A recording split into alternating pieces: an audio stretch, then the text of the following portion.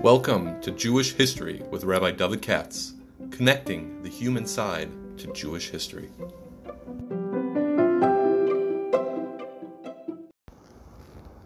For sponsorship opportunities or to support this podcast, please visit our donate page at www.support.rabbidavidkatz.com. Hi, today it's a little late, but I had to spend this morning writing up a Shabbos Shuvah drasha. The only speech that I ever write up are for Shabbos Hagadol Shabbos Shuvah, which I do in the afternoon in my shul, but each one's a couple hours, so can't just... anyway, I choose to write them down on the sugya of whatever I'm talking about. Now, today's podcast I was asked to dedicate to I sponsor the memory of the grandfather Ari Elbaum and Avron, father of Howard Elbaum. It's Avram Menachem ben Yitzchak Yehuda, who I understand the yahrzeit will be on Sunday. Okay, Elbaum's of course among my favorite people, and if not for them, this whole podcast business and a few other people, the handful of individuals, supporters, tech people, I wouldn't be able to do any of this kind of stuff because I have three left hands, as those who know me are quite aware. By the way, my son's in Israel, in yeshiva over there, and he just wrote to me. He's looking for some places for meals, as boys have to find on Sukkot. So if anybody's out there staying at a nice place, let me know if you'll be in Yerushalayim on Sukkot. I'll give you business. But to get down to what we're talking about today, I have to take my mind out of Shabbos Shuvah and stick it into Parshat Vayelech. Of course, we're in Erev Yom Kippur almost. But let me try to confine a few remarks, not long today. I keep saying that. I'll try to keep it short on Parshat Vayelech, which I think is the shortest. And here the most remarkable part is this pessimism, which is kind of interesting. God says to Moshe, "Hein karva yamecha lamut," you're going to die soon, and so on and so forth. And I just want you to know something. After you're gone, the Jews will all screw up. Hin chashav imabosecha. Soon you're going to die, he says to Moshe. And as soon as the Jews hit Israel, they're going to go and be mizana, meaning turn aside to follow the gods of Canaan. Vazavuni. And they're going to abandon me, God says. And they're going to violate the commandments. I spent 40 years with you, Moses, in the desert, trying to teach the Jews Yiddishkeit, keeping you within the Ananei HaKavod, far away from any other influence. But as soon as they hit Israel, I'm God, I can see what's going to happen. And it's not going to be pretty. And I'll get angry at them. Vazavtim, God says, and I will abandon them. It's all in this week's parsha. And I'll do a Hester Panim on them. So it knows I won't answer their prayers. It'll look like I'm not there. And if the Jews are left without, God's presence being there, knows that there's not something in the atmosphere to make the others scared of attacking the Jews, then they will be food, baby. Meaning they'll be, as we say in English, they'll be toast. Okay? And they'll get hit with all kind of tochacha stuff. And what will be this is the interesting part. And God is predicting over here. What will be the answer? What will be the reaction over there at that time? It will be there is no God. It doesn't exist. Like from the Holocaust. It's very interesting. You like this Elie Wiesel business I always caught. Look what they'll say. V'yamar b'yamahu halo ki ein Elohai b'kirbi mitzoni ros eila. God is not here with me, and therefore all these things are happening to me. It's almost like there's nobody in charge. Nobody in charge. Instead of saying we have sinned, and it's our fault, and God is there, but He's punishing us. God is no longer with me. That's where all these evils are happening to us. And what that means is we're alone and abandoned, and we're prey to anti-Semites, and that's the type of world it is. So God has abandoned us. A lot of people, I'm sure, felt that way during the show up, for example, right?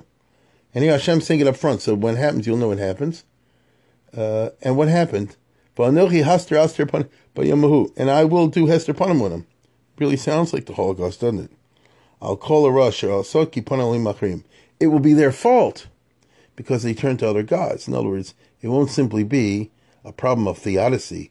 Why is it just God allowing bad things to happen? Justice will be served. They will have done sins, but they won't be man enough to realize it or admit it, which is very interesting because when misfortune, Chas v'Shalom, strikes somebody, certainly in the first half of life, you never say it's your fault. Maybe in the second half of life. First half, you don't say it's your fault. You say, this is not fair. It's not right. The Jewish religion is a pretty harsh religion. And once you understand, it says in different places, relatives will suffer for the sins committed by relatives. That's not right. That's not fair. Children will suffer for the sins committed by parents. Nobody would say that nowadays. Not a liberal culture. And so instead what they'll say is there's an unjust God. Instead of saying that, this stuff is all told up beforehand. So it's kind of harsh in that way. But that's the point of the parsha.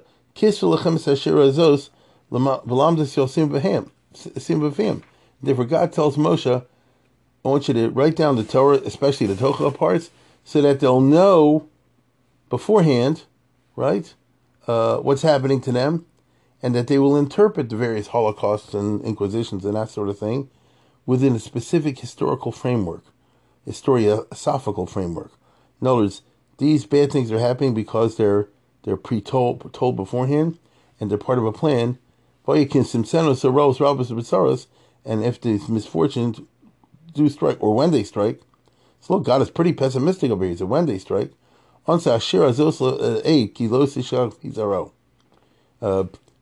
this will give them the fortitude to withstand and not really totally give up and think that they're forgotten. But they'll never lo kach mi pizaro. Beyond asher azos laed lo kach mi pizaro. Ki adati yitzro, because I know the Yetzer of the Jews. But even before I take them into Israel, I know they're going to mess up. So I mean that's not glorious. They should say this. Oh, I'm giving you the Ten Commandments and the Torah for sublime reasons. Don't we all say that the Torah is the most glorious thing around, and it teaches us so much sublime messages? No, it says over here in this week's parsha, I'm writing this down because you're a bunch of stubborn son of guns, and you won't admit that the misfortunes are going to strike you are due to you unless you see it blueprinted before you. You understand? If you look at it in the Chumash, you say, oh, bad things are happening, must be that we did bad. Right now, it's in the middle of a serious Tshuva, where you say slichas every morning, at least the Ashkenazim, that's the ones I'm familiar with, and all the Ashkenazic slichas are full of this business of the Hashem and Tzedakah Balana Bush upon him. Now, this is all our fault. Somebody's slichas are pretty anguished, and they say, did we do so bad? But nevertheless, the fundamental idea over there is, if anything's happening to us, it's our fault. This is actually a very healthy attitude. Why do I say that? If a person ascribes misfortunes to failings on his own part, then it means it's always possible to repair these misfortunes by reforming and changing. You understand what I'm saying? If the Holocaust was brought about, for example, because anti-Semitism is literally incorrigible, it's going to pop up perhaps in increasing lethality later and later, then you have no choice. But if you say the reason the Holocaust happened is because people did sins, you can say, okay, fine, so don't do sins, and then it won't happen. It empowers. This is the theory behind Tisha B'Av and the other holidays. If the temples were destroyed because of our virus, then it's empowering to say that, because then we can fix it. You understand? You don't fix it? So you fix it tomorrow. Meaning, the ability is there, even if you're too lazy to take advantage of it. You view reality in those terms, as opposed to simply saying, it's like global warming, baby. If you're one of these scientists, you say the planet is doomed, and there's nothing to do about it, and goodbye. So a Jew can say, well, the anti-Semitism at us, and we're doomed, and just say goodbye. Sooner or later, another Hitler's going to pop up and finish the job. The Parsha of Vayelech says, no.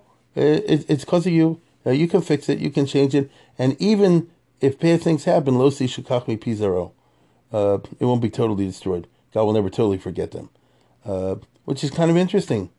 And Moshe transmits this pessimistic speech in a few psukim later in Shvi, I guess, where it says, "Vayitzav Moshe es Levim," he commands the Levim, "L'koch et sefer Torah zeh." I just wrote you out of Torah.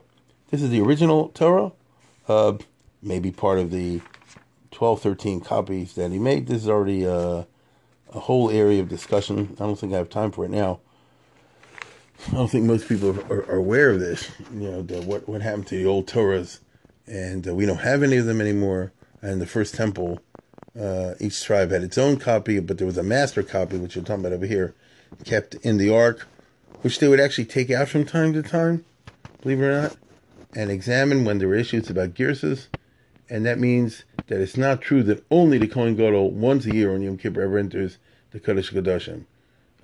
You could enter the Kodesh Kodashim other times if there was a necessary need, and one of them was to open the box of the Aron, to pull out the original Sefer Torah, and verify what the correct reading is. This original Torah, again, is very interesting because we don't know whether it had Nekudas or not. This is a big debate in the Rishonim and the Achronim and all that, sort of say, was the original Torah look like ours, or meaning without Nekudas, or on the contrary, did it have him with all the Masorah Gadol and Masorah Katana? It's all science that most people are interested through Masoretic studies, whereas it says in the Pirkei Avos, Masoret Siyag LaTorah, not Masorah, Masoret, Masores, right? And that has to do with the traditions about how to punctuate the Chumash. And I remember the Rogatchover and others, they say the original Torah had all the Nekudas and all the Trup and all the other things in it. Many others in the Middle Ages particularly argued the opposite. They said the original Torah did not have any Nekudas in it, but that was essentially a polemic. They didn't know that's an anti-Karaite argument. The Karaites say all you do is live by the Chumash. You don't need a Torah Sheba'al Peh. So the counter-argument would say, you can't even read the Chumash without the Torah Sheba'al Peh because you don't know what the Nekudas are. And everything that you find in there comes from Masorah. So you see that a Torah culture, which is bereft of Masorah and strictly, totally relies on the Chumash in front of you, is a lie, because even the vowels, even the punctuation marks are coming from tradition, Torah Sheba'al Peh, so to speak, by transmission. So that's why many of the Rishonim in the Middle Ages tried to argue that way. You understand? There are books on this, but it's interesting that the Rogatchover and some others, I think the Ibn Ezra maybe, I don't remember. Ibn Ezra is pretty doggone anti-Karaite, I don't recall. But I remember the Rogatchover, he says the original Torah had all the Nekudas and all the rest of it. And that's Lakoch Sefer Torah Zeus. What happened to this original Torah? The kings of Israel burned them. We had some wicked kings later on in the Bayis Rishon period. I'm talking about the Malchi Yehuda now, not the Malchi Yisrael, the kings of the south, sons of David Melch, Ochaz, Menashe, those kind of people. They burned every Sefer Torah they can get a hold of. And it's like Snow White. They were chasing the original Torah to burn it out. And according to some, that's the meaning of the story in the time of King Josiah, when they found the hidden Torah underneath the ruins of the temple that they were repairing. It's in Melachim and Divrei Yamim, and they took it to Hulda and to the King Yoshio, and they said, "What is this?" And what do you mean, what is this? Some say things were so bad they never even heard of a Sefer Torah. That's how bad Judaism was, which gives you Frumkeit problems, because I thought everybody had, a continual Masorah, down the ages. But the other way of looking at it is to say, no, they had the Torah Sheba'al Peh and all that, but they found the Torah, meaning the original Torah, the one that's mentioned in today's Parsha, in Parsha Vayelech. That went through all kinds of peregrinations and threats, and was hidden by true believers, loyal Kohanim under the ground, so that the bad kings couldn't find it, and that's later was found at the time of Yoshio. So you see, this Parsha is really interesting. In this regard, Moshe Rabbeinu says, he repeats God's speech. He says, put this Torah inside the box of the ark, and let it be a witness, because Moshe says, I know you. I've been with you for 40 years.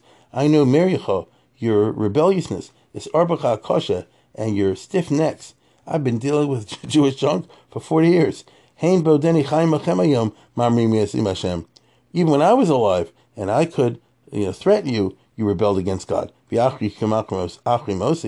sure once I'm gone, you're really going to upset everything, which is what happened. And therefore, Moshe goes on to say, Hakilo Isai, gather to me all your elders, and I want to I want to give testimony before heaven and earth, meaning I want to make a public speech, because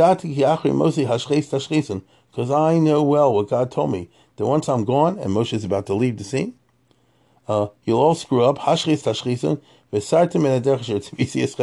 you'll all turn away from the path that I tried to lead you. And then the Tocha will hit you. And you will anger God, and it'll be pretty bad. And that's the end of the parsha, by the way. It's not a happy ending. Moshe ad tumam, and he proclaimed the whole assembly, and that is Hazinu, which is a poem which, if you decode it, is supposed to be saying these words. So Parsha Vayelech is one which says that the future is kind of known, meaning the Jews will not get it right when they get to Israel. It will not be Mashiach time. They will go into Galus afterwards, and maybe 2 times in the Galus afterwards. And that's where we find ourselves today, unfortunately. No? But interpret it properly. It just means that you're following tendencies that were discernible from the beginning. In other words, is God saying, I'm going to make you all screw up? No. He's saying, I'm looking at you, and I can tell by your character, by your past, and by your present, that this is going to happen when you hit Israel. It's like taking someone with a history of drinking, and then you put them in a bar, and say, I know it's going to happen. It's not that I predicted it, and my prediction caused the future to happen. I knew who you were, and I put you in a bar. You're going to start drinking and get drunk. So I know you have a disposition, he says, towards Avodah Zarah, to ingratitude, all the rest. And when you get there to Israel, this is what's going to happen. Why we read this always in the Aseret Tshuva time, or right before, right after Yom Kippur, is not so clear, because it's very, what's the right word? Discouraging. It's very real, right? In other words, the Torah is not buttering anybody up. It's not flattering anyone. It's telling the way it is, and you know and I know that we're in Galus today, so obviously the Jews do have some serious character flaws. As a nation, we have some big pluses. We know how to make money. We know how to be Nobel Prize winners. We have among us sublime individuals who are great tzaddikim. But we also got the other guys, all right? There are plenty of those around also. Just look at the internet and the scandal of the week, It is what it is. And so it's an eternal battle between, the good among us and the bad among us. Here we are standing Yom Kippur.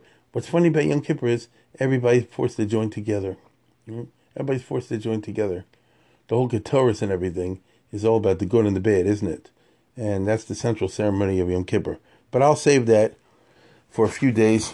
I hope to get in one before every Yom Kippur, maybe on Monday, Tuesday I have college, maybe on Monday, and then we'll take it there. But this is a parsha. It's very easy. It's not fun, but it's very easy to read because it's short. I think it's 30 psukim altogether, and very sobering. And if you take a look at the parsha, let's put it this way, it puts you in a very, I would argue, it puts you in a very, what's the right word, solemn state of mind as you go into Yom Kippur. And you see why Yom Kippur, a day of forgiveness for mistakes, was hardwired into the Torah in the first place. Because Hashem said, I'm dealing with the Jewish people, and they have tremendous kochos, but they also have tremendous failings. And we have to try to build up the first and decrease the latter. That goes without saying. And with those short words, I bid you a good Shabbos.